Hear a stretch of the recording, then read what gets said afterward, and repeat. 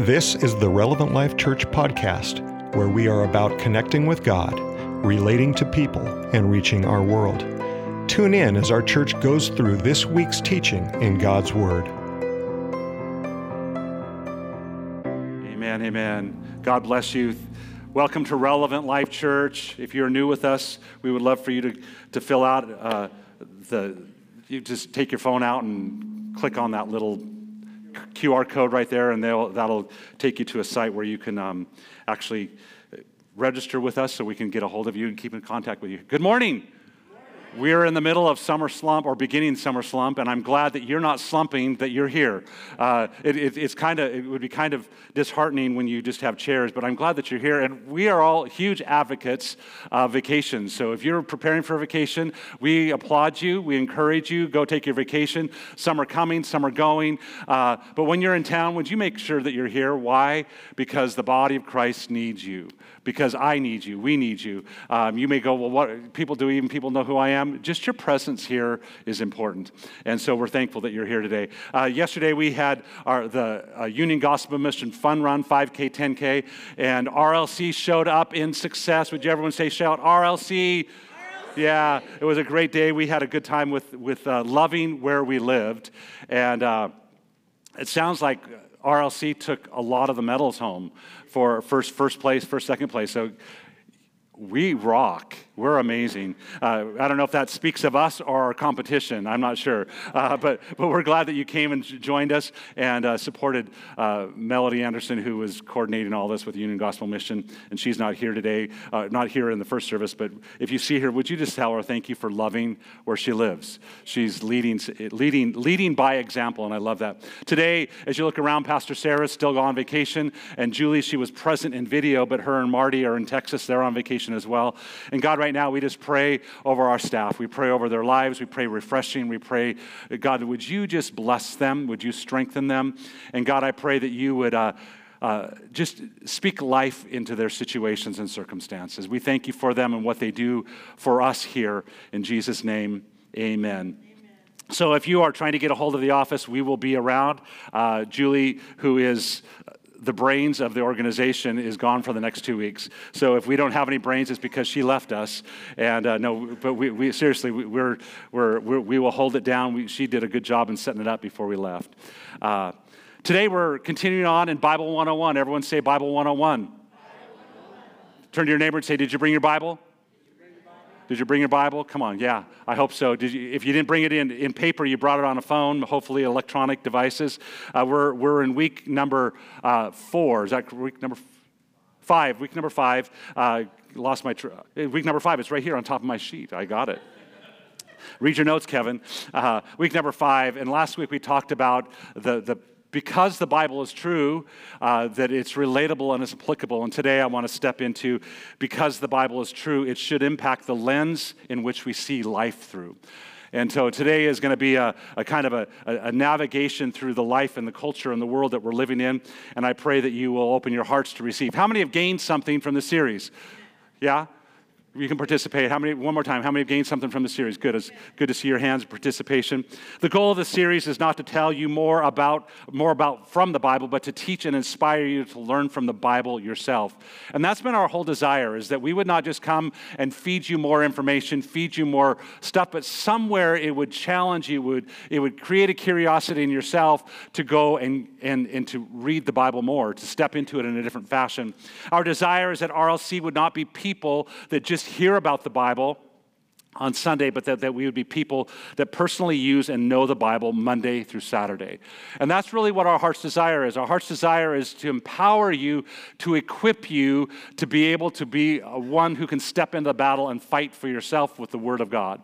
If you have your Bible today, would you grab them with me, whether it's on your phone or whether it's in paper copy, hold it up in the air here this morning. I love this. We started it last week from years ago, but everyone say it with me. I have it on the screen this time. This is my Bible. I am what it says I am. I have what it says I have. I can do what it says I can do. And today, come on, today, I will be taught the Word of God. I'll boldly confess that my mind is alert, my heart is receptive, and I'll never be the same again.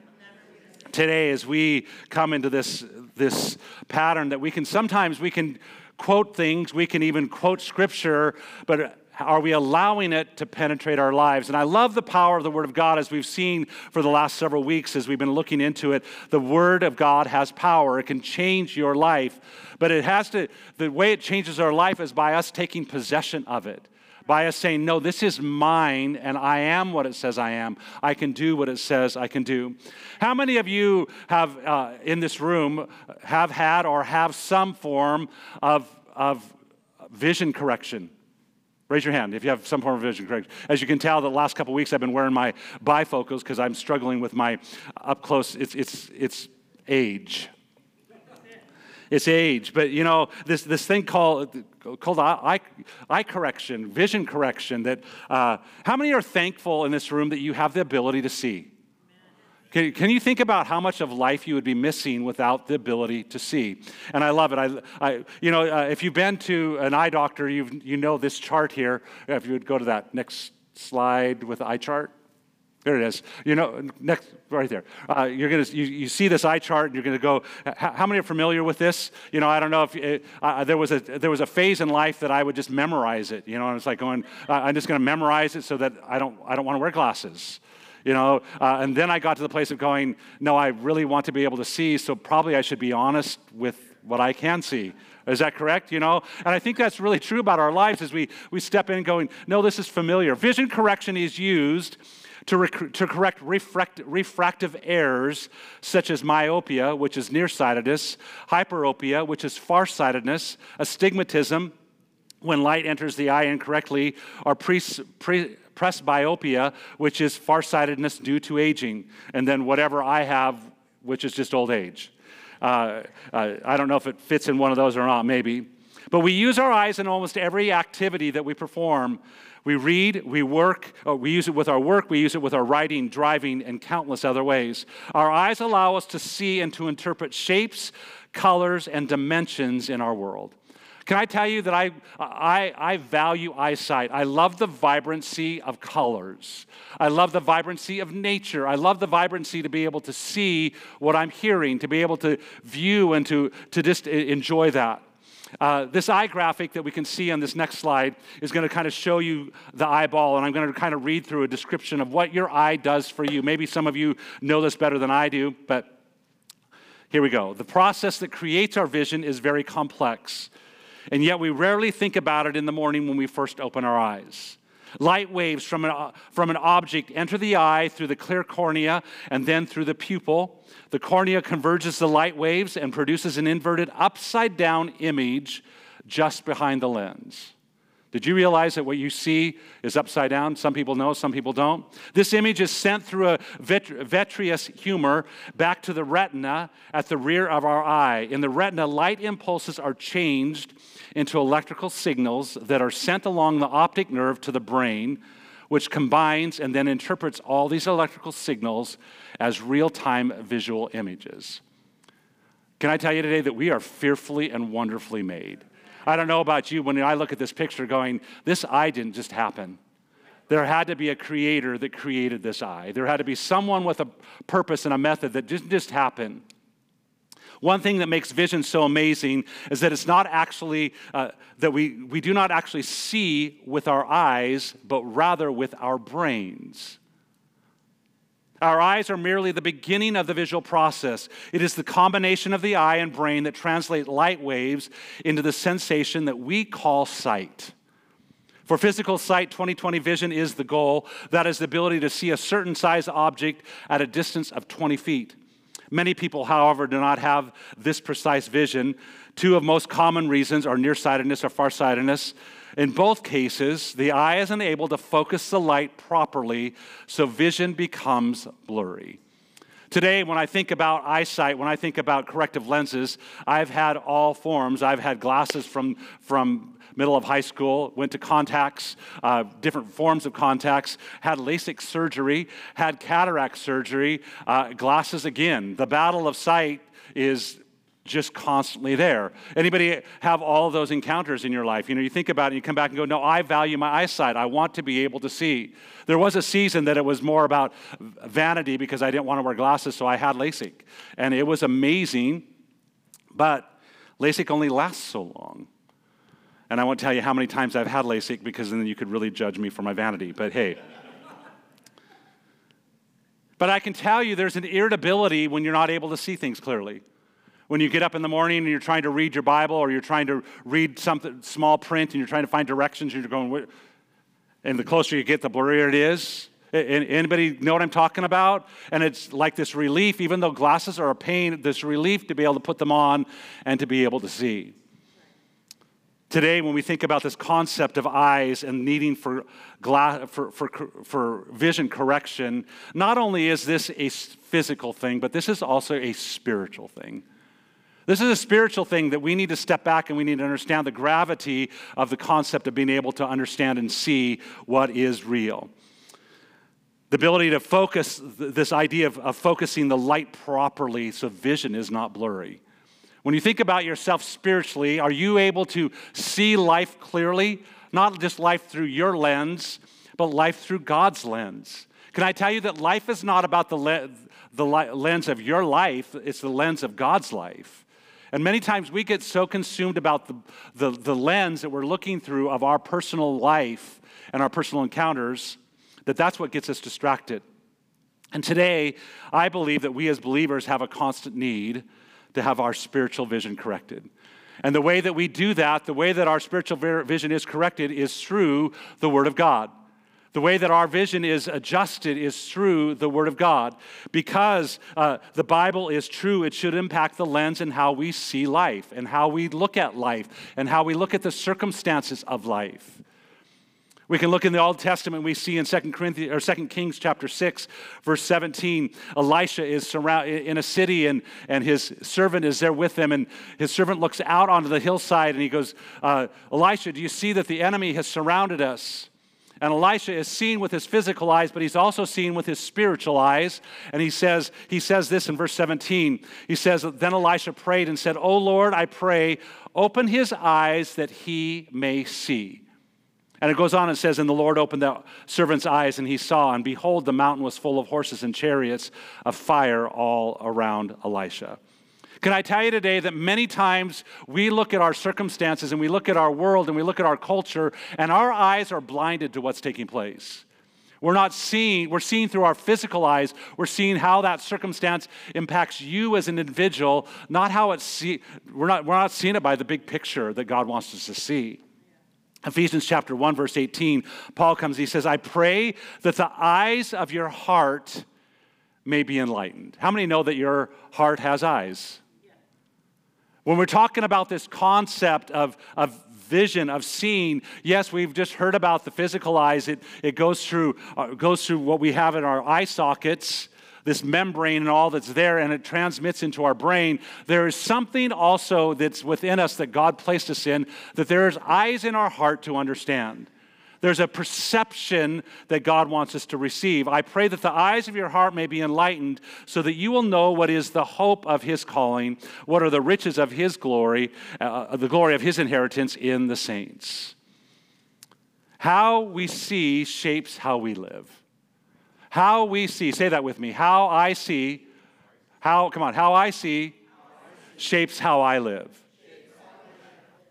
Whether that's physically or whether that's spiritually. And today our challenge is not just to have a physical perspective or physical clarity, but to have a spiritual clarity. How we see and how that shapes us is what we would know as worldview. Today we want to talk about a worldview, be the lens that we're looking through. A worldview is a collection of attitudes, of values, stories, and expectations. Attitudes, values, stories, and expectations about the world around us. Your perceptions, how you see it, how it affects you, how it implements into your life around the world, about the world around us, which inform every thought and action. So today, how you see the world, if you're seeing it from the eye of you, and that's all that you're seeing of how it impacts your life, you're going to make decisions about everything in your life on how you perceive it. And today, we want to stretch your worldview. We want to stretch your worldview to go, no, well, I don't want to just see it how I see it. I want to see it how God sees it. When we put this simply, this idea of worldview is a lens through which we see society and the world around us, and that lens determines our behaviors. Anybody ever get disappointed with other Christians across the land that you're going, well, why is their behavior the way it is? Can I tell it's the lens in which they're seeing is determining the behavior and how they're living? Do you ever get frustrated with your own self of your behavior? It's the lens in which you are seeing which is determining how you behave. A personal worldview is a combination of all that you believe to be true. That's why it's so important that we come back and we understand, and we're making this statement, because the Bible is true. Everyone say it with me. Because the Bible is true. If we believe that the Bible is true, then there somehow has to be this thing that's going to shape how we live.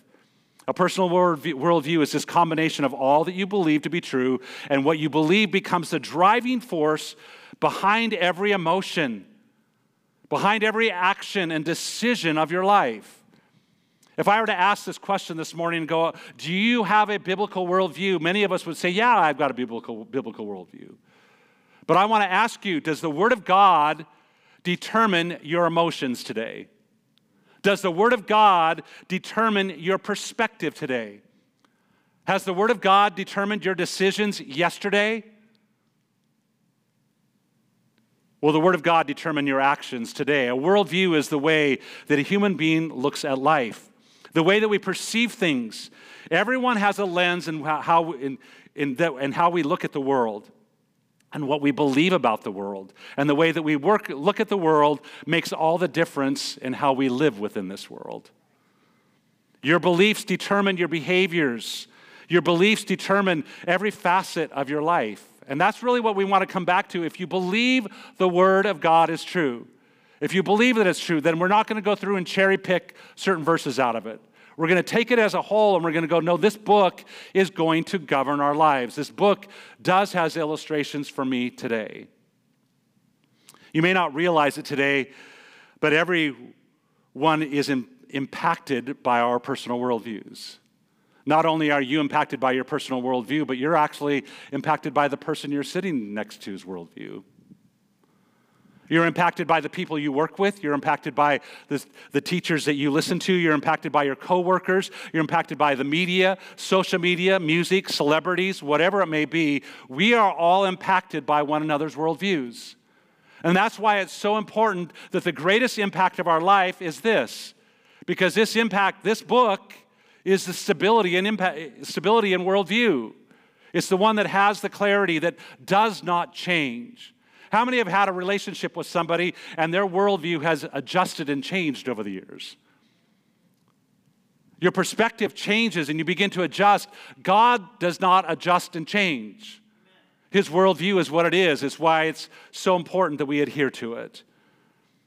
As Christ followers, we are not to see the Bible through the lens of the world. We are to see the world through the lens of the Bible. And I think that through this entire series, when we step back and we talk about Bible 101, it's so important for us to grasp this concept that you and I will step back and we will sit down and we will read the Bible and we will interpret the Bible according to the signs of the times. Right?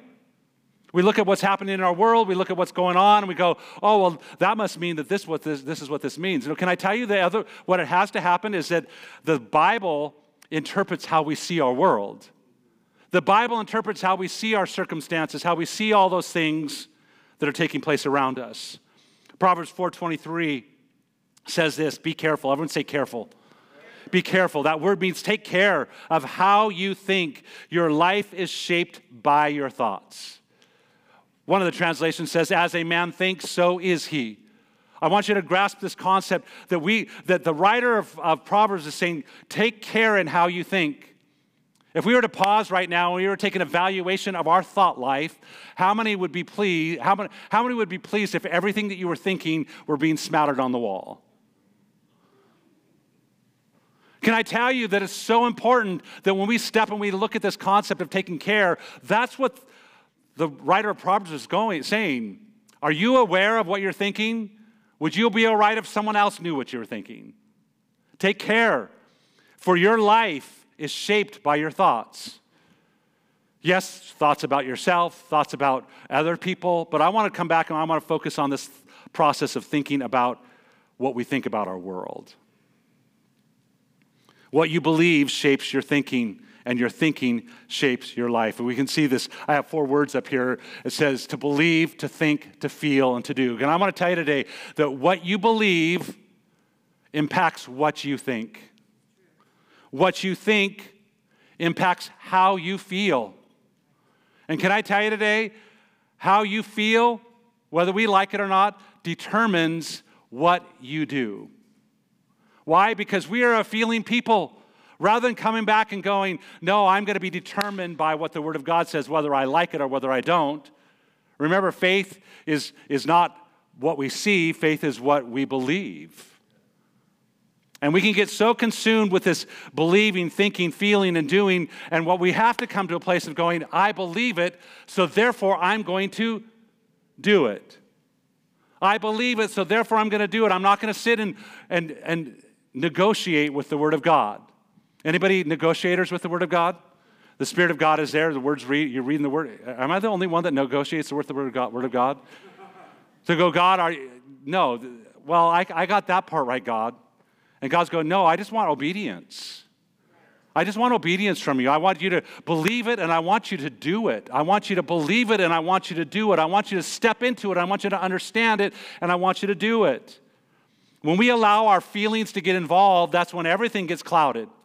When we allow our thinking to get involved, our human reasoning to get involved, that's when we begin to reason it away. We begin to explain it away to go, well, no, that may have been for that circumstance, but is that for my circumstance? Someone with a biblical worldview believes his primary reason for existence is to love and to serve God. When we come back to this concept, if we have a biblical worldview, we come back and realize God designed me, created me to worship Him and to serve Him and to honor Him. That's a biblical worldview. And so God, if that's the case, how does my life being put in this world, how does it impact the world? If I have a purpose and if there's a reason for me, can I tell you that's going to determine what I do in life? The question today is not whether you have a worldview, but whether your worldview is true. Because all of us in this room have worldviews. All of us view our world, view our culture, view people around us with a perspective. A biblical worldview is not just a theoretical idea. A biblical worldview changes the way that we respond to major events in the world. What do we do when a natural disaster happens? What about tragic events? What about a terrorist attack? What about political turmoil? Someone with a biblical worldview is going to respond to these events through the lens of Scripture, not through how it's impacting them personally. While others have their worldview shaken from a disaster, a Christian will respond with trust in God's wisdom, confident in Christ's future return, and zeal for spreading the gospel. Now, this doesn't remove from us our emotions and our feelings, but can I tell you, this is a settling factor to be able to come back and go, no, the Word of God declares to me, even though life happens, even though there's shipwrecks and storms, I have a God who's still in control of my life. A biblical worldview also informs how Christians prioritize their time, their money, how they respond to leadership, how they walk in relationship with their spouse, how they raise their children, how they handle hurtful words or if they say hurtful words. Can I tell you, when we come back to a biblical worldview, it's not just the grandiose idea of the world, it's how you live your life every single day. It's how you interact with somebody else. If you think of a worldview as a pair of glasses, when we look at the world, if we're putting on broken glasses or distorted glasses, we're going to see the brokenness. And that's why a biblical worldview is so important, because a biblical worldview, you put on the glasses of the Bible, And if the world's discolored and the lenses, if the world is discolored, those lenses are going to bring a clarity to it. A biblical worldview shows you what the Creator intended, what we as a believers should step in and be able to see. But because of sin, our perspective has been distorted. And it's so important that we realize this concept of the biblical worldview. Barna says this: although most people own a Bible and know some of its content, our research found that most Americans have little idea how to integrate core biblical principles to form a unified and meaningful response to the challenges and opportunities of life. And today, when we come and we think about this concept of going, you've been a believer for however many years, I've known God for how many years, I've memorized Scripture, but are you allowing the Word of God to shape you that you know how to integrate core biblical principles into life? That's what it's about. That's what we want to present this morning. So today, I'm going to give you some steps of what this looks like in developing a biblical worldview. 3 questions that I want to ask you. 3 questions that you must pause and even ask yourself. Hopefully you'll write these down and you'll go back and you'll ask yourself these questions. Number 1 is, what are my basic beliefs? What are the basic beliefs of my life? What do I believe about God? What do I believe about the world? What do I believe about the Bible? You say, well, Pastor Kevin, that's so basic. No, can I tell you, it doesn't matter how old you are. You've got to come to a solidification of what it is that you believe. Why? Because your believing is going to impact how you think. Your thinking is going to impact how you feel, and your feelings are going to impact what you do.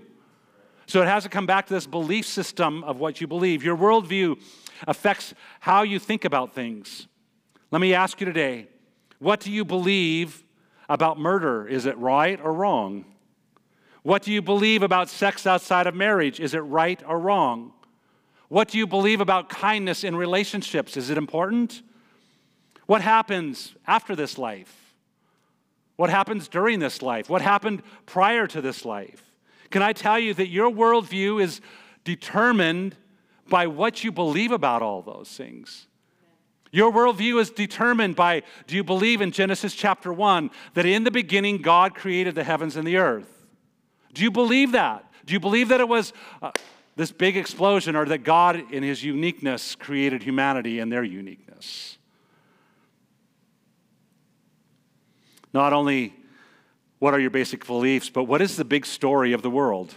A person's worldview also determines how they interpret the past, the present, and the future.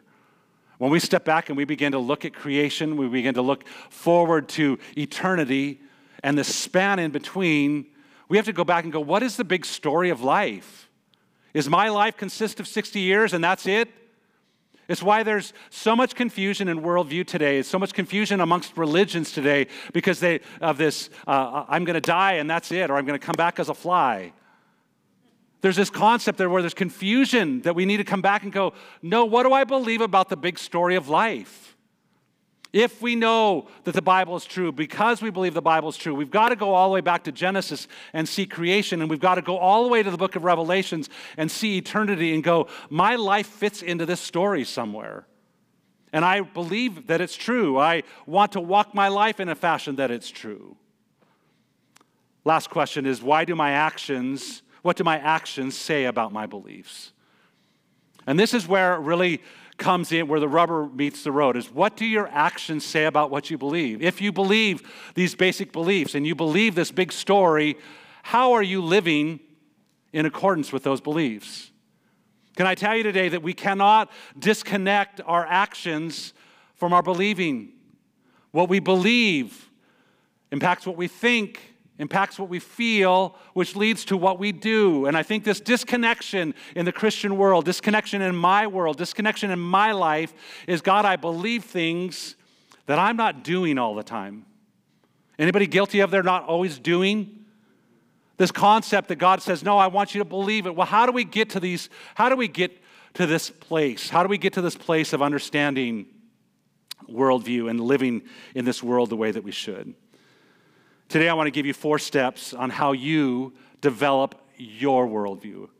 Turn to your neighbor and say, develop your worldview. Develop your worldview. Today, it's your responsibility as an individual. Say, it's my responsibility. Come on, it's my responsibility. It's your responsibility to develop your worldview. Can I tell you, you're going to be impacted by a lot of worldviews. You're impacted every single Sunday by this pulpit's worldview, how we declare it. But can I tell you, it's more important what you come to determination in your own heart, because we're not going to be there every single day. And our opinions are not always right. Why? Because we're still in a process of a biblical worldview. It's that study to show yourself approved, a workman who rightly handles the word of truth. Can I tell you, we don't just arrive at a biblical worldview. You're going to see that here in just a second. We don't just arrive there. It's something that we have to foster. It's something that we have to live in. It's something that we have to continually adjust in our lives. To develop your worldview, number one, you must learn what is true. Everyone say that with me. Learn what is true. Learn what is true. First point here is kind of just a little bit of repetition of kind of where we've been, because we know that we've got to know the Bible. We've got to learn the Bible. We've got to be in the Word to know the truth. Billy Graham made this statement. He says, today there are more people who know the words to a television commercial than those who know the words in the Bible. I am so fascinated by these people that have these brains that can pop off with lines from movies. You know what I mean? And I'm so impressed with them. I'm going, wow. And I began to think about that this week, going, man, I wish I was like that. And I started going, God, I just wish I could pop off with your word. I wish I knew your word, that I could just pop off with your word, because I can tell you this, if you don't know the word of God, it's not going to shape you on a daily basis. If you've not hidden his word in your heart, you're not going to know. You're not going to know when a circumstance hits you or you're confronted with situations in your life. You must seek to learn the truth. And I have this word seek here circled in my notes. You must seek to learn the truth, because learning the truth is an ever ongoing process. It has to be something that drives us, that we're seeking after. God's word declares that there is one truth, and that truth is God's truth. Today in our culture, we like to go, there's just many truths. Can I tell you that those many truths are just filled with confusion?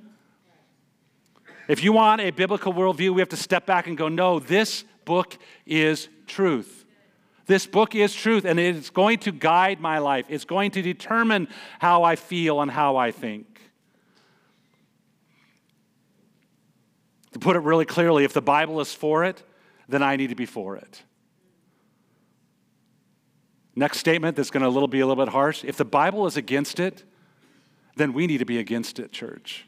Today in our culture that accepts everything, today in our culture that is political and we don't want to offend anybody, can I tell you, the Word of God, it needs to be the thing that guides our lives. And if the Bible is for it, we're for it. If the Bible is against it, we're against it.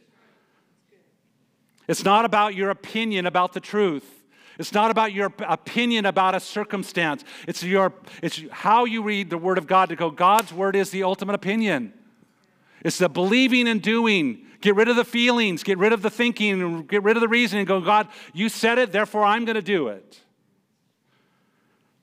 Proverbs 23:23 says this, learn the truth. Everyone say that with me, learn the truth. Never reject it. Get wisdom, self-control, and understanding. I love this word learn. Anybody learners here? Anybody want to be, that you're proud of learning, you like to learn? There's this thing in our era today that talks about learning, unlearning, and relearning. How many have heard those three words? Learning, unlearning, and relearning. Can I tell you that many times we learn and we settle in what we've learned. We learn and go, well, that's it. You know, I'm good. I don't need any more. And I realize with God's word that there's things that I've learned, the truth that I've learned, that because it goes on in this passage of Scripture, get wisdom, self-control, and gain understanding. That as I've grown in Christ, my understanding has shifted. As I've grown in the Word of God, my understanding has shifted. It's biblical. It's a process that happens in our life. And I can go back to times when I had a learning of knowledge, but as I've grown in Christ, that knowledge has increased. or there was a distortion in what I had learned based on how I was taught. When I think about these words, learn, unlearn, and relearn, that there's a process in our lives that we learn our culture, we learn our worldview, we learn all that's around us. And a biblical worldview has to come in and go, I'm going to unlearn what the world has tried to conform me to, that I can relearn what God's word has for me. That I can relearn it, that I can come in and I can adjust my life.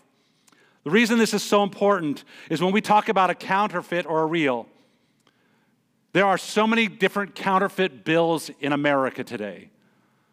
There are counterfeiters that are, it says that daily there are counterfeiters that are making brand new money. And rather than trying to what happens is if someone's looking for a counterfeit bill, they're not searching the bill to go, is this counterfeit or not? They're going, is this real or not? There are markers on real bills today. And they've got it newfangled and all the different stuff and how the paper works. But earlier on, they could not study all the counterfeits to go, oh, is this a counterfeit or not? They had to go and study what was the real thing. Can I tell you today that we can get so consumed with studying what's wrong in our culture, what the counterfeit is in our culture, that we just need to know what the real is, that we would see what the real is.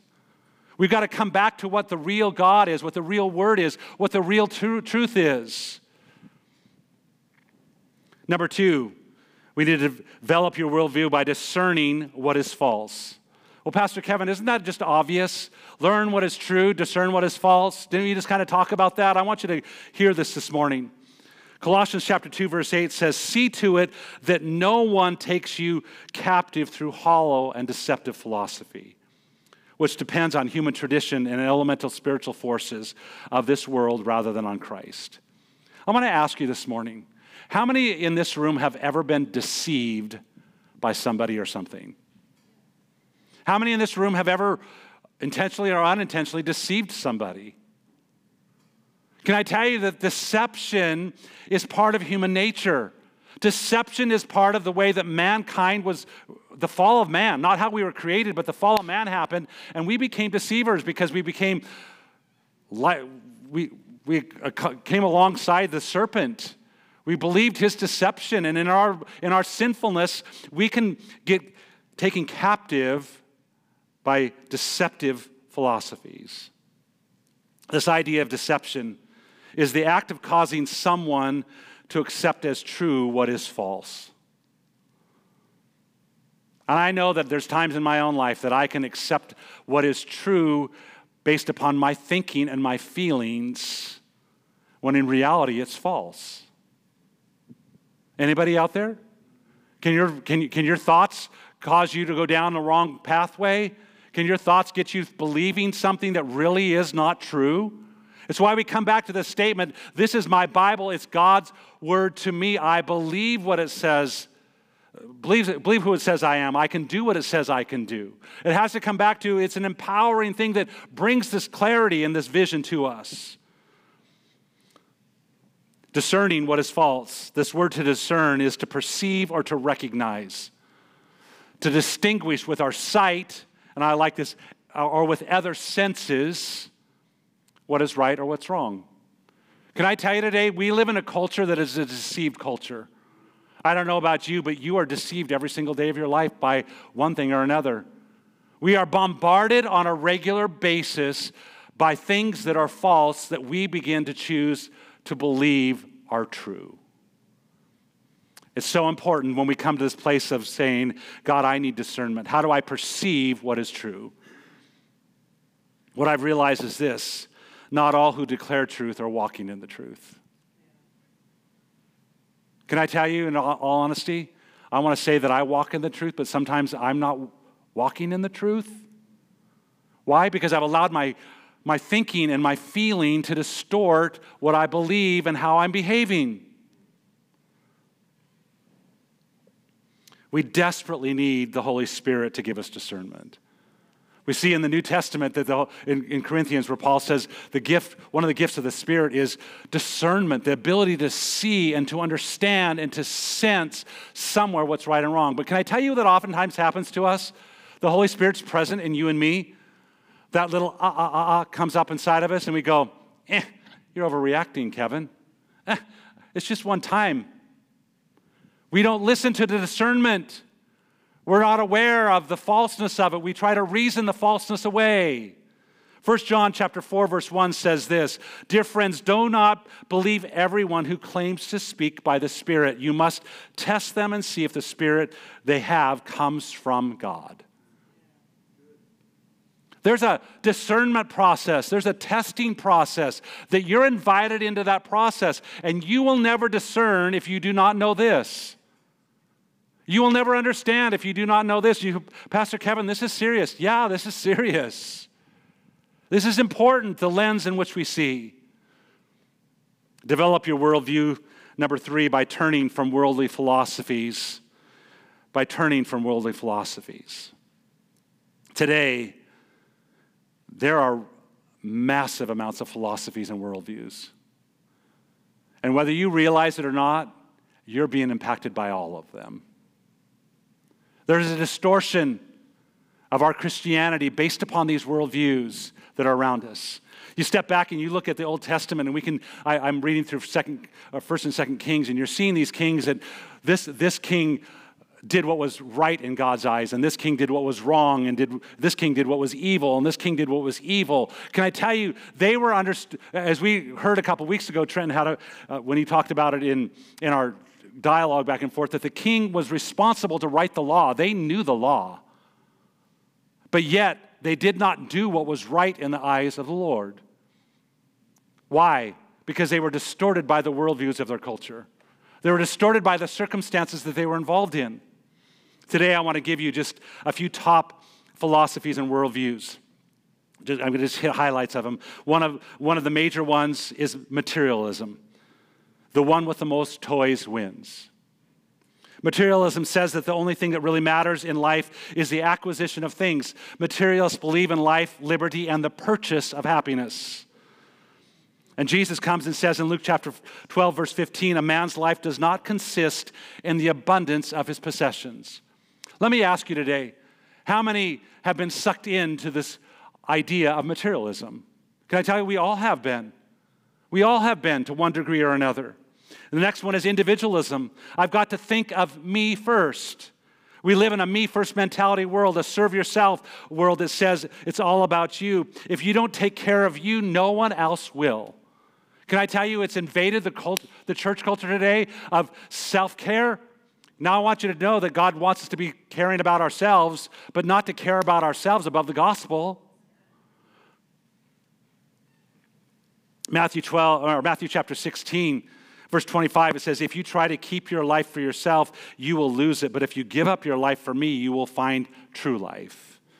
Hedonism, whatever feels good, you do it. Hedonism is simply the desire that says the most important thing in life is how we feel. If it feels good, then it must be good. If it feels bad, then it must be bad. Is this not prevalent in our culture today? I just want to have fun. I just want to have pleasure. Proverbs 21, verse 17 says this, "Are you addicted to thrills? What an empty life." Eugene Peterson writes it this way, "The pursuit of pleasure is never satisfied." When we step back and we begin to see these cultural issues, these worldviews that are impacting your life and my life. Pragmatism, whatever works for you. You know, this new statement of you be you, right? In our multicultural, pluralistic world, this one is a real popular view. Your truth is your truth, and my truth is my truth. Nobody wants to say, no, that's not right. If you do, what happens? Whatever gender you think you are, you're good. Whatever attraction you feel, you're good. Whatever you want to do, you just be you. And the only thing that's wrong in our culture today is that we can't tell somebody that they're wrong. When we think about this concept in Proverbs 14:12, the writer says, "There is a way that seems right to a man, but in the end, there is death." Can I tell you that all of us can suck into this concept to go, no, it's my life. I'm just being me. And my truth is my truth, even though I know that the Bible's true. But we kind of shift the concepts that are there. Naturalism, which is also known as atheism. God doesn't exist or doesn't matter. It says, I just believe that everything in life is a result of random chance. We're all accidents by nature. Romans chapter 1, verse 20 says, from the beginnings of creation, God has shown what he is like by what he has made. That's why those people don't have any excuse. We come back and we have to realize that God revealed himself through this concept of creation. One that's probably overviewing all of these is humanism. You are your own God.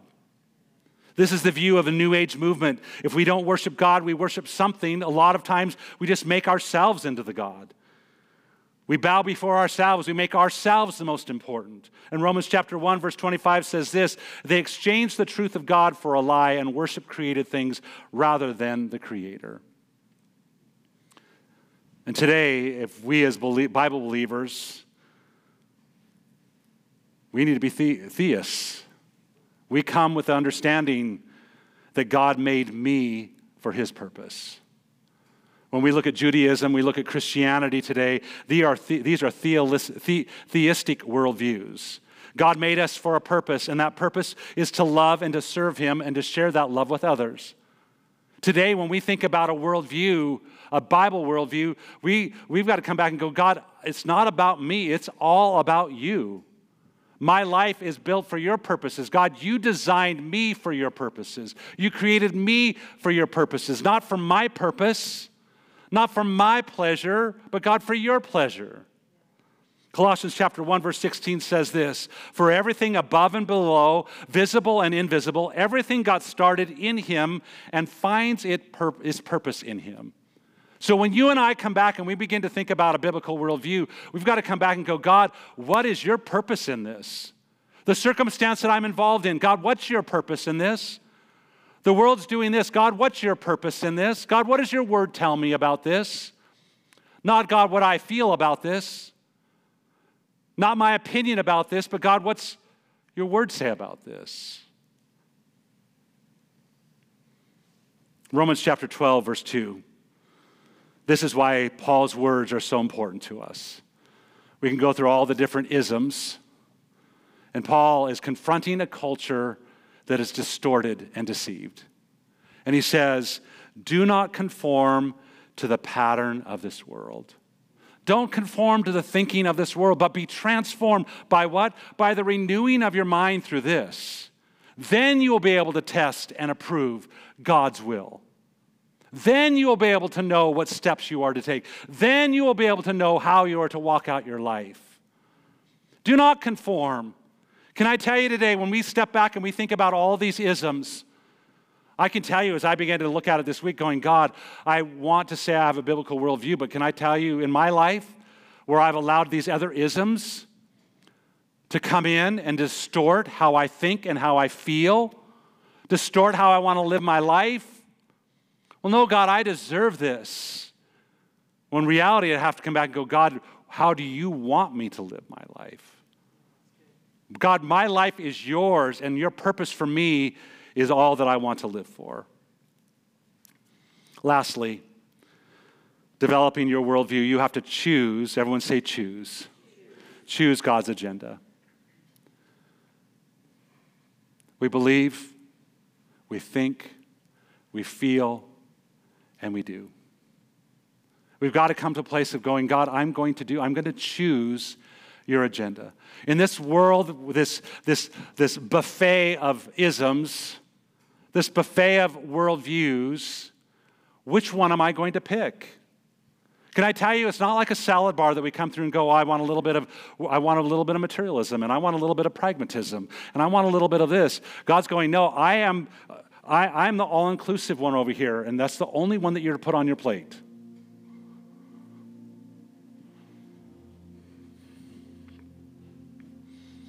And oftentimes, we view his in our distorted perspectives that we're at a dessert buffet and his is the green beans.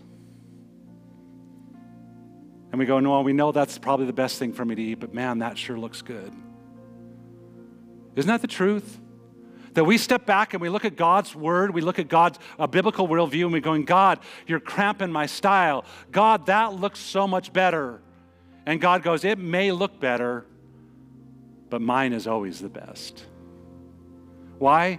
Because God's not looking through a little window here. He's going from Genesis to Revelation to go from the beginning to the end. I have an eternity for you. I have a reason of what I'm doing. I have a reason and a purpose. You have to choose. You have to choose God's agenda. Paul writes in Ephesians chapter 5, he says, be very careful. Everyone say careful. Be careful then how you live, not as unwise, but as wise. Paul's saying caution, caution. Caution in what you think, caution in what you believe, caution in what you know. Don't just be unwise. Don't just swallow everything, but live wise. How do we get wisdom? The beginning of wisdom, Proverbs says, is the fear of the Lord. How do we gain the fear of the Lord? Through understanding who the Lord is. You want wisdom today? You got to get in this book. You want to choose, you want the right ending of your life? You've got to choose God's agenda. You got to get off of this buffet line and go, God, I'm going to eat this.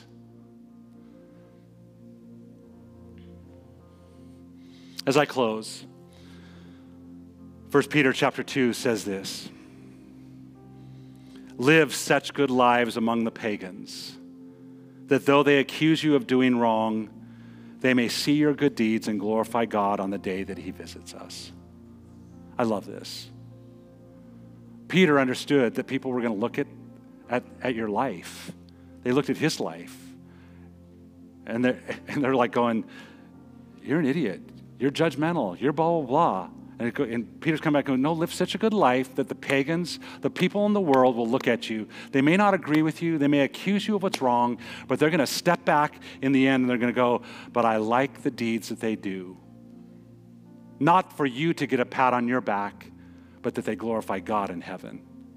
Can I tell you that oftentimes we like to draw this line in our lives, we like to draw the line in the sand for someone to recognize our belief system, when in reality, if we would step back and go, God, I want to point to you. Help me to do this with graciousness and love. Not with judgmentalism. Not to come and go, oh, you're pagans. Anybody want to be called a pagan? The New Living Translation says this, be careful to live properly among your unbelieving neighbors. Then even if they accuse you of doing wrong, they will see your honorable behavior and they'll give honor to God when he judges the world. Today, when we think about this concept of worldview, when we think about this biblical worldview, the goal is not for people to go, let me pat you on the back because you're so holy. It's all about him. The goal of every Christ follower is these three things. That your character glorifies God. That the results of your life glorify God. That the fruit that you bear in your life, the actions that you portray, and how you walk it out glorify him. It's not about you. It's not about how many toys you can gather and how many people you can gather for influence. It's about what are the fruits in my life that are impacting, that are revealing God. And number three, your behavior glorifies God. A biblical worldview, believe and do. Believe the book. Believe the book. We read this week in SOAP on Thursday mornings, a passage that many people in our group pulled out of was, God, I believe, help my unbelief. Can I tell you that God understands your humanity? God completely understands your human reasoning. He understands your makeup. But he also knows his word is truth, and he knows the only thing to get rid of those controversies in your brain is this. It's your choice to step in and go, God, I want my character to reflect you. God, I want who I am. I want the results of my life, the fruit of my life to glorify you. Grab your Bibles with me this morning. Once again, let's hold it close to our hearts. Lord, today I thank you for this precious book. I thank you that from the beginning to the end, you have purpose. That none of it was by happenstance, that none of it was by mistake, that from the first wordings of Genesis all the way to the last wordings of Revelation, there is purpose and there is meaning. And God, today I pray, God, where we have been distorted by our culture, where Paul says we've been conformed, God, I pray that you would help us to fight that being conformed. God, where we've been conformed, would you reveal it to us? Would you just say that this morning? Holy Spirit, would you reveal where I've been conformed to other worldviews? Where I've been distorted, where my thinking has been misaligned, God, where I have learned and where I need to step back and unlearn, and where you're calling me to relearn. God, all of us are in that zone today. God, your word is life. Your word is life. And God, today I pray, would you transform us through the power of your word today? God, I pray for a deep hunger in every person that's in this room, every person that's listening online, a deep hunger for your word, that we would desire to know you through it, that we would, God, more than just read it, more than just study it, but God, would you help us to memorize it? God, would you help us to meditate on it? Would you help us to allow it to shape who we are? And God, we thank you for it today. In Jesus' name, amen and amen. If you're here today and you need someone to pray with you, our prayer team is at the front at this moment. They would love to pray with you, love to encourage you. There's a lot of things that are coming around the corner. Make sure you're aware of all those things on our church app. And it was great to see you today. Have a fantastic week. See you on Sunday. Here at Relevant Life Church, it's our mission to see people connect with God, relate to one another, and reach our world. This single statement drives everything we do as a church. Our hope is that today you were encouraged in this. Thank you for joining us, and have a blessed day.